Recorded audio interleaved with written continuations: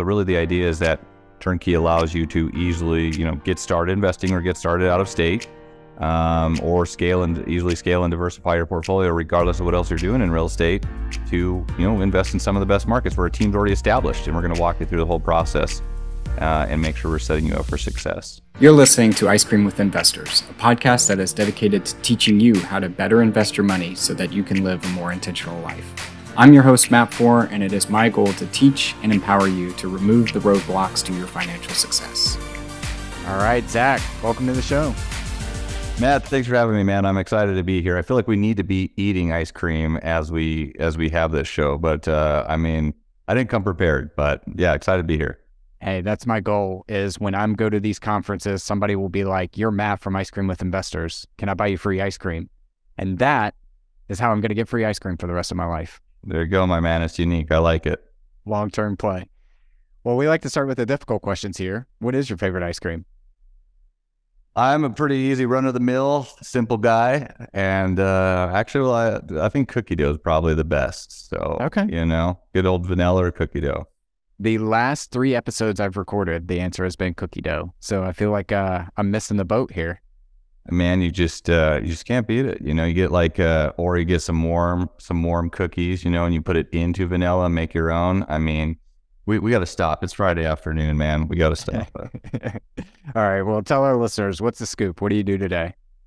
So my name's Zach Lemaster. I'm the founder and owner of Rent to Retirement. We are one of the nation's leading turnkey providers. And I know that we'll talk about what turnkey is for those people that are unaware. But our goal is to make investing accessible and easy to investors, regardless of where you live, to allow you to have the ability to invest in the best locations throughout the U.S., where you don't have to go and build your own team and systems from the ground up. We've already done that for you. That's on our business side. On the personal level, I know that we'll go through my story, but when we talk about turnkey, a lot of this is investing throughout the country in like small multi-family or single family houses, but we actually participate quite extensively into the commercial space on retail as well as some higher end short-term rentals, just something that we do on our end as well. So love real estate. Gotcha. Well, tell our listeners, where'd your real estate journey begin? So I started a career path that had nothing to do with real estate. My wife and I are both optometrists by education. We met in Portland, Oregon many, many years ago and got married after school. I was on a health profession scholarship with the Air Force that paid for part of school. And so I joined the Air Force for 7 years after school, was stationed in North Dakota and Germany. I practiced as an optometrist there as a captain in the Air Force. That's where I started investing in real estate. Really, I think like many people, I read the Purple Bible, Rich Dad, Poor Dad, and, got the bug. And so I used my VA loan, house hacked a duplex. I lived in half, rent out the other half, just kind of opened up the door to opportunity with real estate investing. And this was probably 15 years ago at this point, and then continue to invest after that. And I tell everyone one thing that we've done and made it a goal of ours to do just personally is every single year since that first duplex, we bought more and more real estate every single year. And that's allowed us to scale dramatically to the point where we were able to replace our active income as working as doctors through real estate investing. And that didn't happen overnight, but it did happen over a handful of years with just kind of a strategic roadmap and staying consistent to invest. And specifically, it really took off and allowed us to expedite our goals when we started to invest out of state, not just looking in our local market, because that's what we felt comfortable with. But it's obvious that there's a ton of markets out there that may have better opportunities, likely have better opportunities in our own backyard. And so once we learned how to invest out of state strategically, that really allowed us to expedite our goals to kind of fast forward where we're at today is running a turnkey business, allowing investors to do the exact same thing that we did. And really the foundation of Rent to Retirement is simply that. We had a lot of friends and family and colleagues that were like, hey, we see what the success you're having in real estate, what you're doing. We're not, we don't know how to get started investing out of state. We don't know how to build this strategic portfolio, or maybe we don't want to, but we still want to invest in real estate. Can we invest with you? And that was the foundation of our business. So that's about as quick a version as I can give you. Well, you mentioned a couple of things there that I want to touch on, but to make sure that we have a level playing field here, what is turnkey investing? Yeah, turnkey is one of these buzzwords, right? And so it's really broadly defined. So what we mean, Matt, when we talk about turnkey, these are houses that are either newly rented or fully renovated or newly built, leased, and professionally managed by the teams that we've established in these areas in a market that we've identified to be a successful investment market, areas that have landlord-friendly legislation, low taxes, high rental rates relative to home prices so you can cash flow in the path of progress with population and economic growth. So really the idea is that turnkey allows you to easily, get started investing or get started out of state, or easily scale and diversify your portfolio regardless of what else you're doing in real estate to, invest in some of the best markets where a team's already established. And we're going to walk you through the whole process and make sure we're setting you up for success. Yeah, and you mentioned that, I like to say that real estate is a team sport, right? You've got property managers, contractors, legal, CPA, you got to find deals, you got to close deals, all that kind of stuff. And one thing that really interests me for high paid professionals is this idea of walking into a team already set, because that's the most challenging part, I think, about growing a single family portfolio is having that full team around you that's capable. So how does an investor, they go to your website, they see the inventory that you have there, they pick Birmingham, Alabama as an example. How do they integrate with your property managers, your financing, all of that? Yeah, and it's a journey. We walk everyone through a journey. Our goal is to create long-term partnerships and relationships with our investors. We're not just, selling them a turnkey house and saying, good luck, here's some resources. No one's here to buy one house to retire on tomorrow, right? You want to build a portfolio strategically diversified across multiple markets. And so we work consistently with our investors on their pace and their goals. The first thing you do is you set up a call with our investment strategists. And we don't charge investors anything for this. We make our money through the renovation and building these houses like builders or rehabbers do. But the first thing we do is get on a call with you and we go through your goals, your criteria, your timeline, your resources. We look at, we want to add value and education. And then we give you some homework steps typically once we kind of have a roadmap, and that could take a handful of calls. It's okay if you're not ready, yet. We just want to make sure we're working on your timeline. But usually the next step is getting you established with a lender. You want to know what your buying criteria is, what your financing capabilities are. We have plenty of lender recommendations, whether you're trying to invest through like a self-directed IRA, whether you're using, if you can go conventional or you need non-conventional type like portfolio loans.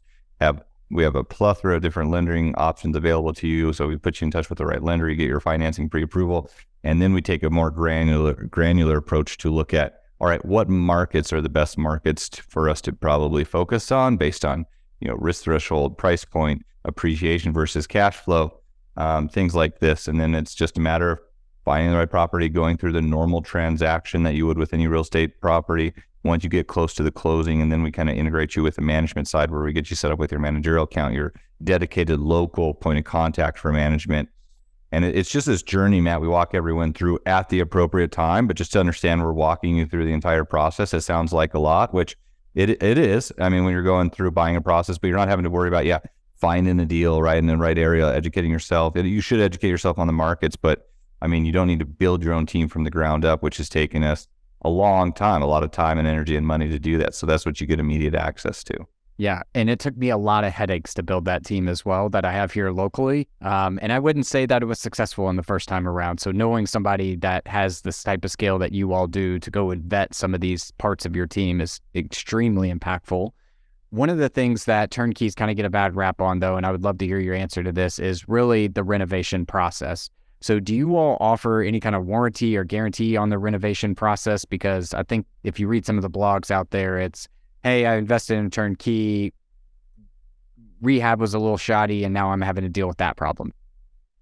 Yeah, and this is where I think that turnkey is such, people want to automatically lump turnkey into this category. It's like turnkey really has nothing to do with it, right? If you're buying a house and someone else has either done work on it or not, you need to go through the responsibility falls in your lap as a buyer, right? So don't blame someone else on stuff that's happened. Now, yes, there has been turnkey companies where they've done, nefarious things where they're trying to be under this turnkey classification where they require you to buy all cash and close in a week, right? When they don't allow property inspections. All those things are red flags. Like, I would not encourage anyone to buy a property if you can't go through the normal due diligence. But generally speaking, if you're going to buy a property out of state or locally, you have to go through and vet the property the same way, right? I think actually, if you're working with a good reputable turnkey company like ourselves, because I'm very proud to say that we have a fantastic reputation. If you just Google us, you will see, hundreds and hundreds of excellent reviews. Not that we're perfect, but we stand behind our projects, right? Where whether there's a warranty in place or not, which I'll get to your question in a moment on that aspect. But I mean, my point is that you need to go through and do the normal due diligence. And whether someone did a job, because we may even miss some rehab stuff, right? And like, that's okay. That's why you have inspection reports, appraisals. You make sure you're working with title, get free, clear title. But it's important, I think, working with a reputable turnkey, like they are going to be a seller that's probably going to be easier to work with to say, oh, because the expectation coming in is that the house is renovated versus a seller just selling as is. So if something's missed on an inspection report, there's a high likelihood we're going to take care of it. Whereas a normal seller may say, no, it's buy as is, like in most cases, right? Unless it's, especially in that, if it's a strong property. But typically our general rehab requirements is that we want to have at least 10 years of life expectancy in the CapEx items, the major tickets, your roof, your HVAC, electrical, plumbing, like all that needs to be updated to code, of course, and have at least 10 years of life and then remaining in it. Otherwise, we'll fully replace it. We want to see, obviously the cosmetic things that are done appropriate to the neighborhood class to attract the best renters. And we have a whole scope of work that we provide, as well as what is, what's going to come back on your inspection report. And you're going through the due diligence. Yes, we're going to provide that to you, but that's why you get third-party inspectors. And that really protects both of us in the transaction. As far as warranties go, it's on a case-by-case basis. If we're talking about rehab things, because there's really two things we're looking at. We're talking about a turnkey property that's like Midwestern rehab property, or build to rent new construction, which is about half of what we do. Obviously, with new construction, everything's brand new, and those are in great areas. You have 10-year structural warranties. You have a 1-year comprehensive warranty on everything. So that warranty is going to be more extensive than, say, a turnkey rehab deal. But the point is, if someone has an issue, like we try to work with them to deal with those in a reasonable amount of time frame, because we want to keep those people coming back to buy more, obviously. So that's a very extremely long-winded answer, but. Got it. Well, I want to talk now about the build to rent, because when I think turnkey, again, I kind of put this in a box, and that's my ignorance, but I think about people that go in, companies that go in and rehab properties and make them easy for investors to buy.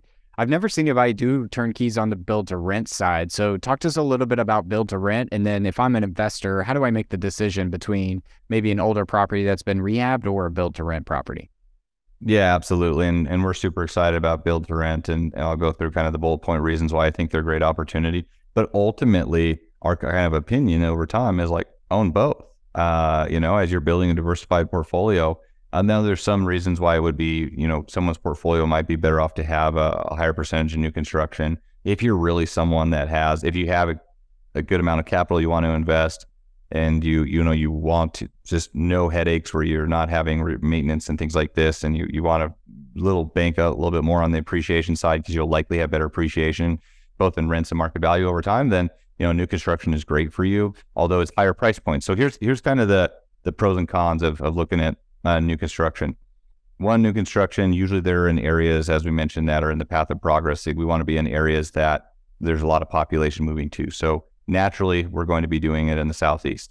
Florida is our top market for build to rent, and Florida, like last year, had the highest percentage growth out of any state in the country, and it's just blowing up, and it still is, because no income tax, nice weather, generally favorable politics for investors, business owners, and it's depending on the part of the state, low cost of living. So, anyways, there's a lot of people moving to Florida, and that's where we do a lot of build to rent.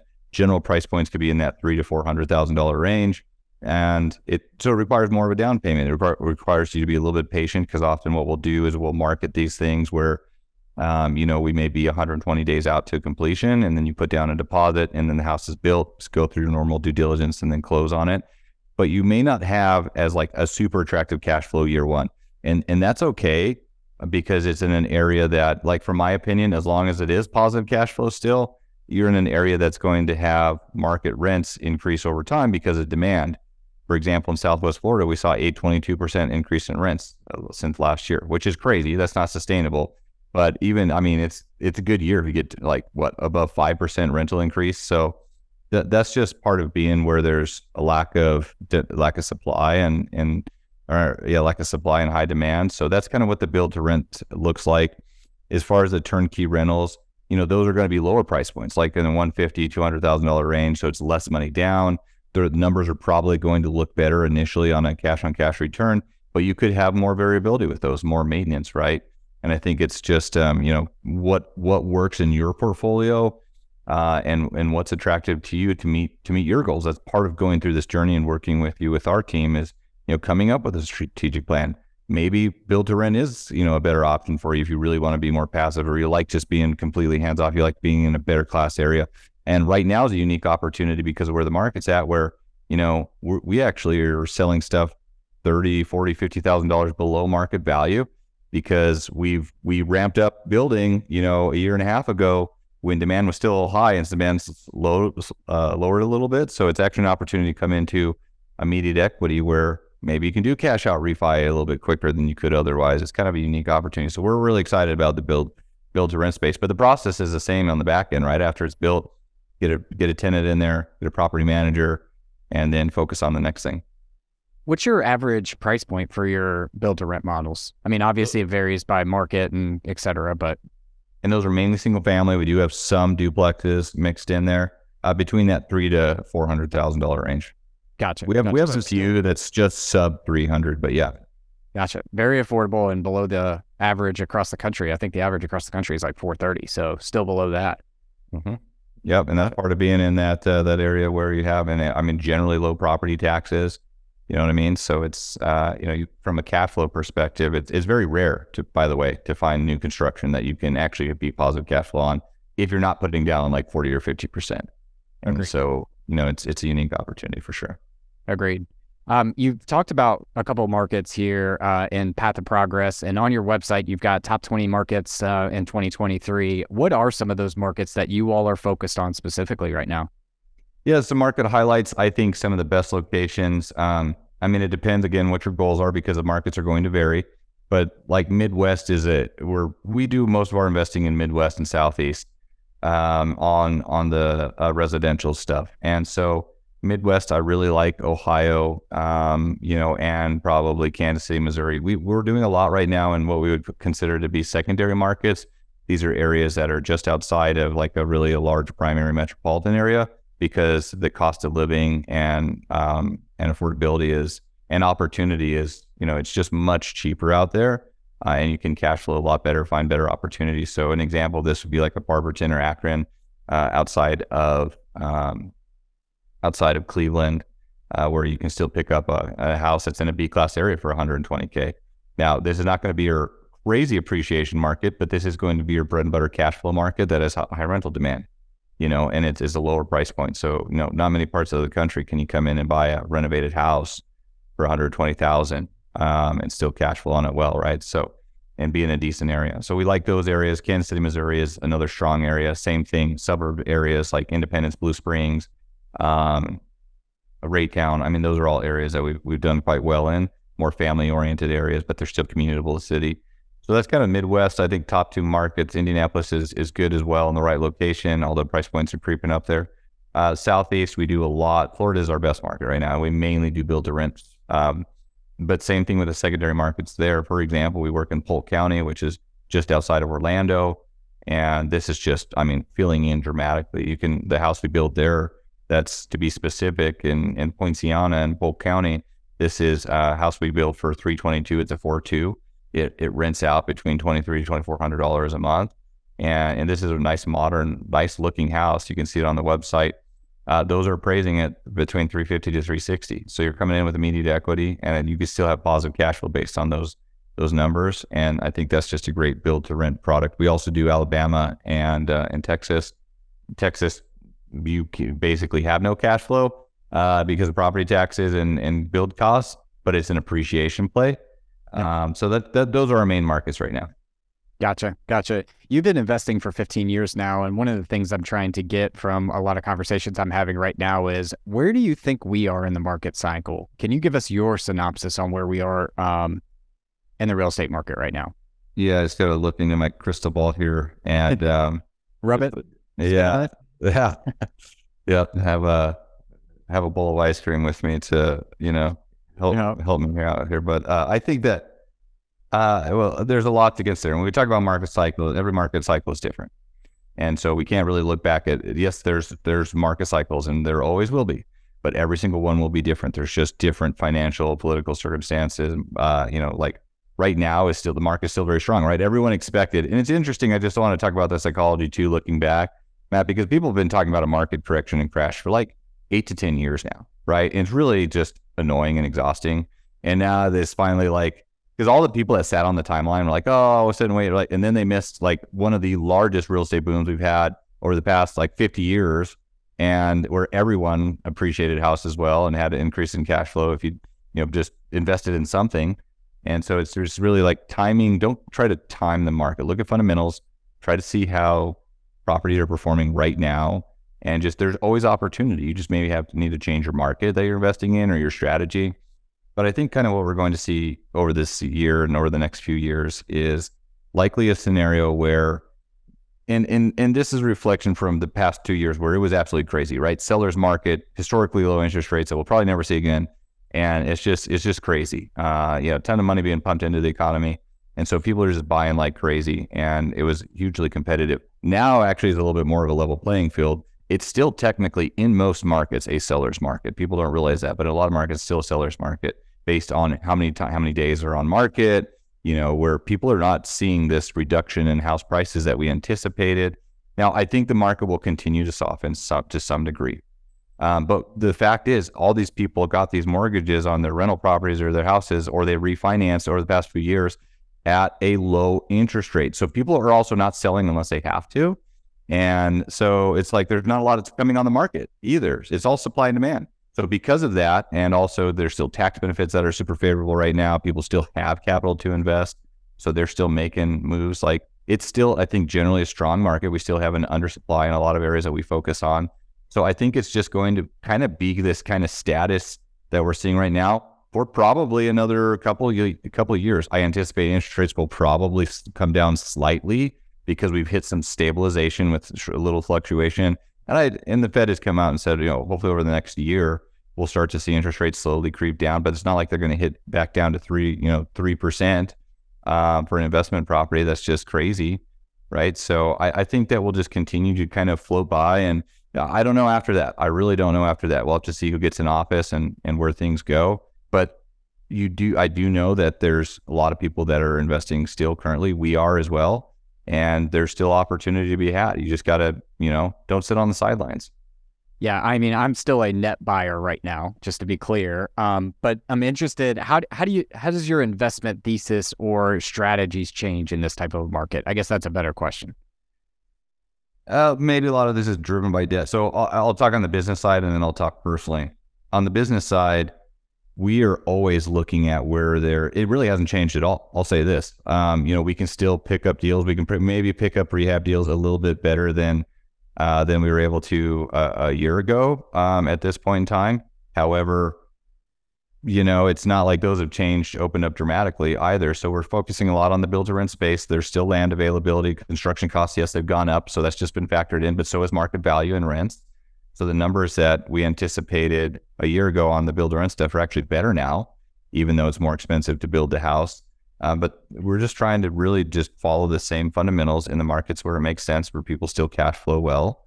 It's our disposition on the rentals has slowed down to some degree with investor activity. Maybe we're at 70% of where we were last point this year. So maybe we'll hold some more properties than we anticipated, which is fine because we're, in cash flowing areas anyways. So we might have to go through some debt restructuring and hold properties. On the personal side, which we buy a lot, we buy two main asset classes. We've gone through, so I don't own a lot of residential anymore. I did at one point in time. I spent, many years of my life growing residential, and I think it's a great asset class to have. But we've appreciated those houses, and we've got through 1031 exchanges, and now we buy triple net retail commercial spaces. We have 11 facilities at this point, or 11 buildings with multiple tenants. And we have what we're buying now, and we do cost segregation studies on those to reduce our taxable income because we're real estate professionals. And this year it's still 80%. And that is really driving our investing activity over the past probably five years. So this year we're still doing that. But one thing that's been more difficult for us, like a lot of people, is just where the debt is. Not necessarily interest rates, but just the overall lending pulse, because the commercial space varies dramatically. And basically, Yeah, liquidity, and we got to have more money down. We got to meet their DSCR requirements, and there's not a lot of commercial stuff on the market. So it's become actually that asset class has become more challenging, but residential still chugging along. Where are your retail locations? They're all on the Front Range in Colorado here, where we're at. So anywhere between Fort Collins to Colorado Springs. Gotcha. And a triple net lease means the tenant is paying the insurance, the maintenance, and the property taxes, correct? Yep, correct. Mm-hmm. Gotcha. How did you guys find that? Did that come through your normal business activities or just local investment? No, I mean, we buy, we're just buying stuff that's publicly listed. I got a great broker that we work with for 5+ years now that, he's sourcing, he basically works almost exclusively for us. I mean, he's sourcing deals nonstop for us. These are not off-market deals. These are not distressed deals. These deals are turnkey deals. They are, right? I mean, we talk about turnkey, but if we buy turnkey, this is about as turnkey as it gets, especially when we get in these triple net long-term leases that some are corporately guaranteed. But these are properties that are their 5 cap. They're not super sexy cash flow. I'm putting 25 to 35% down on them. But it makes sense for us because these are long-term holds. We're rolling capital of 1031 exchanges into them. We're putting money down to buy them. And we're taking accelerated depreciation, where if we buy $1 million asset, we can take the $300,000, write off year one against all income sources. And so it's really a tax play, but also a long-term play for us. And so I think it's important to know, that's turnkey. And it's fully leased, fully occupied properties with long-term leases in place. And that makes sense for us too, right? And it's just, so it's, I think when you're looking at your investing portfolio and goals, and we do a lot of different things in real estate, like turnkey can make sense for you in some, depending on what your goals are. Even if you're an active investor, we have some people that are high level active investors. For example, Pace Morby, who is the go-to guy on creative finance. He just bought a property last year in Florida with us that was turnkey. And he did it like some of these active guys, they do that so they can buy more properties to do that exact same tax strategy that I just talked about, because they can't just, they make enough money. They just need to buy more real estate to offset that, right? So turnkey could serve that avenue. Yeah, and I love what you said about triple nets. I mean, I just view triple nets as like a bond wrapping some tax benefits around it, because you're not having to pay any of the maintenance, any of the insurance, any of the taxes.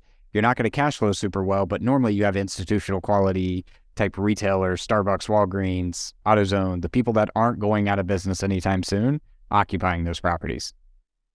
Absolutely. And that has its own risks and challenges too. Like I had a lot of people that said, well, what the hell are you doing investing in retail during COVID? Because some people got very fearful of, and retail is a challenge. Like it is, I think, geographically dependent. We had to offer some concessions for the tenants, to allow them to, because we do have some mom and pop owners as well, but it has its own risk associated with it. But yeah, I think having a diversified portfolio across different markets and different asset classes is a good way to go. And certainly if you were interested in like the larger commercial type of stuff, cut your teeth and build your foundation with single family or small multifamily, and then grow that over time, right? That's the most predictable recession-proof asset class because everyone needs a good house to live in, especially if you're kind of in that B-class area. Always have rentability and demand. And then it allows you to kind of build up your experience, especially in the lending eyes, build up your ability to qualify for higher stuff over time. Yeah, I was just talking to an investor earlier, and he said, what would you do if you were me now? A credit investor, 26 years old. And I said, well, you need to get a stable foundation of cash flow first. Don't go be making asymmetrical bets into developments and Bitcoin and whatever is out there that says you can triple your money in 2 days.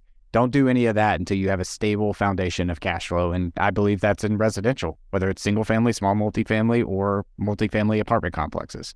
100%, like 100%. Yeah. You're also a guy that's grown your brand and business tremendously. I almost joked at the beginning that if you've never heard of Rent to Retirement, then you've been sleeping for the past 5 years. It seems like every podcast I turned on, you yourself or your company was involved in some way at some point. And you guys have scaled to a tremendous business now. I'm sure it wasn't all roses and easy. So one thing I'd like to ask is, what were some of the challenges along the way? Yeah. And we've had tremendous growth, almost like over 100% growth year after year over the past, decade plus. which does come with its own challenges internally with business and real estate, of course, as well. And it's like last year we did over 1,000 doors, which is a lot, and it takes a community to just run that appropriately. But no, it hasn't been all roses. Like, it's interesting because so we retire. My wife and I, we bought, enough rental properties to basically retire from our, there's different levels of financial dependence, I think, where the first one is like, and it's hard sometimes to conceptualize the next one until you're at that first one, but like is covering your expenses, right? So maybe if you could need $3,000 or $4,000 a month to cover your expenses, then great. You don't technically need to work, but you can't maintain the same lifestyle, but that is good to have that additional income. And then the next level would be, all right, well, let me replace my income in my job. And then the next level is like, okay, well, let me actually increase my means to be able to, increase my lifestyle, or maybe live, not that you need to live this luxurious lifestyle, but just like have access to more, right? And improve quality of life. And then the fourth one would be generational wealth. But as we got to the point where it's like, okay, my wife and I were both earning 6-figure income through our optometry careers, and we replaced that with real estate, and then we kind of like took some time, and it's like, well, what do we do next? And we really enjoyed real estate, and so the foundation of Rent to Retirement was like just helping people do what we're doing, and then Matt, it's like, oh man, and then I got tied back into a job, and then it's like, oh well, now we're running a business, and this wasn't the goal, and it's just been a challenge back and forth and a constant battle. And there's always things to deal with, and sometimes if you have issues with contractors or even investors, sometimes investors like come in and like we talk about. And I'm happy to sell turnkey to anybody, but I also want to like set expectations. If you're going to own physical real estate, you have all the same risks that you do with any other physical asset, right? Like otherwise, some people are just better off putting their money in syndication and fund whatever. But if you want to own physical real estate, which I do think produces overall better returns long term and has a lot of benefits available. But like if you're going to lose sleep with a tenant not paying their rent, then maybe that property ownership isn't right for you, or maybe you need to rethink that. Anyways, back to your question, some of the biggest challenges we've had in just like running a business is just hiring the right people. There's always challenges. I've always had pride that we've been able to be successful in real estate and business in general, because I'm generally a creative problem solver, because there's always a solution. So many people get stuck in the like just putting their head in the sand or just focusing on the negative. Like if you're in this game or business in general, like there's always going to be issues, but you need to know how to solve those. And there's always usually multiple solutions. And some people are quick to just throw their hands up in the air. So we've had, I have countless actual big issues. We can go there if you want. Some of the biggest issues we've had problems is having the wrong partnerships, jumping into the wrong partnerships too quickly. We've lost 7 figures, and lots of business and time with the wrong partnerships. And that's been challenging. But also out of those, dealing with that, I had one partner that we were dealing with where we were actually funding a rehab project for him. This is large syndication, and we were just a GP on the funding side, and he ended up going bankrupt on it. And it's like, and it's 5 years into the project, and it was really unfortunate. And he's in bankruptcy, still going for 5 years. But then throughout that process too, we're just like, oh, we actually, networked with people that we formed relationships with and partners with, where we made more of that money back already, and then plus some. So you just never know. But I don't know. I can go on and on about just random tangents here, but I guess the point is that obstacles come up and just deal with them, and we've had our fair share of them. Yeah, and that's the value of you as an individual in this world, is to be able to solve problems, specifically in the business segment, right? People that get paid the most money solve the biggest problems out there. And if you're afraid of problems, then chances are you're not going to get paid at a high level. Yeah, 100%. And that's, and it's also learning. One of my main mentors when I was early in real estate investing was, he said it like this. He said, in real estate, you either learn or you make money, or you make money or you learn. And that was his way of saying you lost money, but he wouldn't admit that. So, those are all lessons, right? It's interesting because I spent $500,000 in 8 years of my life going to school to work as an optometrist when in a career path that I don't even work in anymore. We still do volunteer work, and it's not because I didn't like that career path. I like helping people see, but but people don't want to pay $10,000 for an education course. Now, granted, there's a lot of gurus, or they don't want to, they're like, it costs money, right? Sometimes that's the school of hard knocks. If you're going to lose 10 grand on a property, go and earn it back. Like, that's just a lesson, right? And if you apply that lesson over time, you're gonna make more money on that mistake. You just gotta put in the work. I remember buying my first property, and I spent like $42,000 on a down payment, and a lot of people were nervous because they had gone through 2008, 2010 time period, and I just justified it like, that's the cost of an MBA. I'm going to learn how to manage a property, lease a property, run a property, get debt on that property, eventually dispose of the property. And if all goes to hell and I lose all of that money, well, that was cheaper than an MBA, and I guarantee I would have learned more through that process. And it took me a while to get that mental frame, right? It's not like I just sent that money without thinking through that, but that's ultimately where I got, and it was the best decision I ever made. Hands-on. Yeah. Hands-on experience. And yeah, it is hard to see through that, but just have some faith in that. You know what I mean? Real estate's a fun game. It's a lifelong journey. And if you stick with it, if you get started and you go through some of the obstacles and you stick with it, it will pay dividends.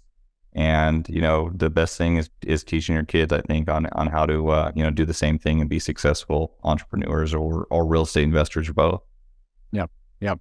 Well, Zach, fantastic conversation. I want to shift this now to our last round. We're calling this the 5 toppings. Our first one is, what is your favorite book, or what is a book you've read recently that's given you a paradigm shift? I've shifted a lot of my reading, and we were talking before the show, Matt. I got a 2-year-old and a girl on the way here, and so I don't have a lot of time to read. But I've shifted a lot of my listening to more business-oriented stuff instead of real estate-specific stuff. So I like a lot of Alex Hormozi's stuff, $100 Million Offer. But at the end of the day, and this is nothing new, but the Kiyosaki stuff is just, you go back to that, and that's just a great foundational type of book. If you haven't read it, obviously read Rich Dad Poor Dad or listen to it, and then the Cash Flow Quadrant follow-up. I like Gary, for real estate specific, I like Gary Keller's The Millionaire Real Estate Investor. That's just bread and butter of like how to think like a millionaire real estate investor and go out and do it. And then Michael Gerber's what is I'm blanking on it, the E-Myth, the Entrepreneurial Myth, or the E-Myth Revisited, on how to work on your business, in your business. I think those are some good ones. Yeah, there's a reason why Kiyosaki's books get mentioned so much. People say it's overhyped. I'm like, but there's a reason why it's overhyped. I used to, and when I first read those, because a lot of it is mindset, right? And I remember as an early investor, like, dude, give me less of this conceptual stuff. Give me the concrete stuff. And now it's more like the conceptual stuff is really important. And so I go back, and that's one book I'll read, and it's an easy read, thankfully for my case, but I'll go back and reread it once a year. Necessary. Yep. Our second one is, I believe that the person you become 10 years from now is directly correlated to the habits that you have and the things you do every day. What are some of the things that you do every day? I am a workaholic, and so I'll spend a lot of time. I always make a point, though, I guess, as far as like habits that have helped me been successful over time. I'm a morning person. I realize that some people say you have to follow the miracle morning and get up and follow this routine. I don't. I just get up early, and my routine is coffee and start working. But that's my peaceful time, especially with young kids. That surely helps. But that may not be the same for everyone. So you just have to find your time where you're like shut out and focused, because that's when you're truly going to be productive. I think so many of us think we're productive because we're in front of a computer or answering email, but we're not like actually being productive on something. And everyone needs to find that time, and you'd be surprised how much you can get accomplished with 2 serious productive hours a day, when people will spend 8 or 9 hours a day at work and don't get, barely anything done. But that's just finding those times where I can disconnect, no texts, no emails, just a project, and clear thinking has been paramount for me. I agree. Our third one is, what is the best piece of advice you've ever received? I know we went over this beforehand, and this is one that I had a hard time thinking about. I don't know if there's any epiphany on advice that I can really give to someone beyond just that. I mentioned what one of my mentors told me previously, but I guess that kind of alludes to the overall picture of, you gotta you got to stick through it, right? I mean, and I'll say this, Matt, because it kind of goes into this scenario as well, is that, in real estate investing or business or whatever, a lot of us get into this analysis paralysis, and it's normal. We're all guilty of it from time to time. We all get the shiny object syndrome, and we're, distracted. You gotta set yourself a goal. You gotta write it down. You gotta tell people about it. You gotta have a clear timeline, and then you gotta do it. You gotta take action on it, and and then you gotta stick with it even if you fail at that goal. And like, for instance, if your goal is to earn $5,000 a month of passive income through real estate or whatever, do not stop. And we know that that's possible, and for the average person to do that. And so you just need to keep doing that. You need to get started to begin with. And if something's not working, you just have to have the tenacity to continue to get through that.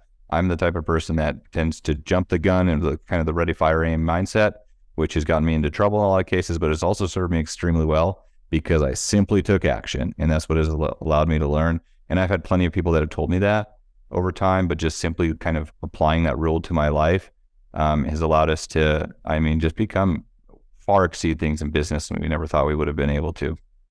Yeah, I like to say the phrase, get going and then get good. So many people, analysis paralysis, it's got to be perfect before I even start because I need a step-by-step plan. Once you start something, your plan's going out the window anyway, so you might as well get going and then figure out how you get good. Yeah, Our fourth one, I like that. Our fourth one is, what are you most proud of in your life?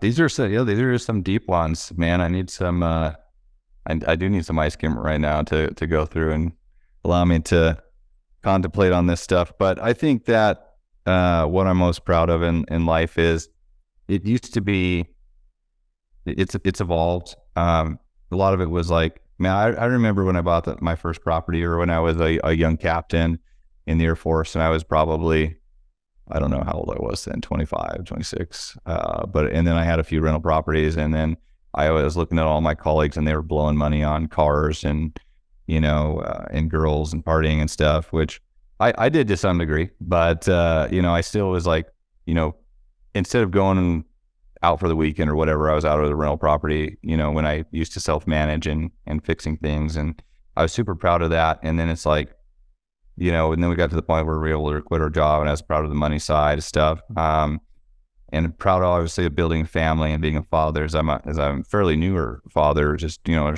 oldest son is 2, and we got another one on the way. But what really makes me proud right now, and I think what it keeps me going in this business, is the fact that I really like and really feel rewarded when we have people that are kind of in that newer stage to invest, or they're hitting an obstacle and we're able to help them either get started or take it to that next level. And sometimes these are even full-time investors, right? That get to this crux point and they get stuck, or they want to do something different. And then we're able to help them, and it's like, see the impact on their life. And especially like when someone, and this happens more often now, but sometimes we'll have people that will have them or help them start their portfolio in turnkey, whether it's their first few properties or first few out of state. They'll come back around in 5 or 6 years and, thank us then, when we may not have got a thank you initially, because that gave them the confidence and kind of the framework, and maybe sure they learned some lessons and tools from us that they applied to their own investing, and they never bought turnkey again, but they were able to build a very successful business. And I think that was kind of the foundation. That's cool to see. Like, we had one guy on our podcast the other day that was, this guy was up to 200 doors and running a full-on business, and he bought his first 3 properties with us in Minnesota like 8 years ago. Is like, oh man, that's crazy. But those success stories, I think, is really what keeps me in the business. And yeah. Well, once you climb the ladder of success, it's your duty to send it back down, and you're doing it through your business.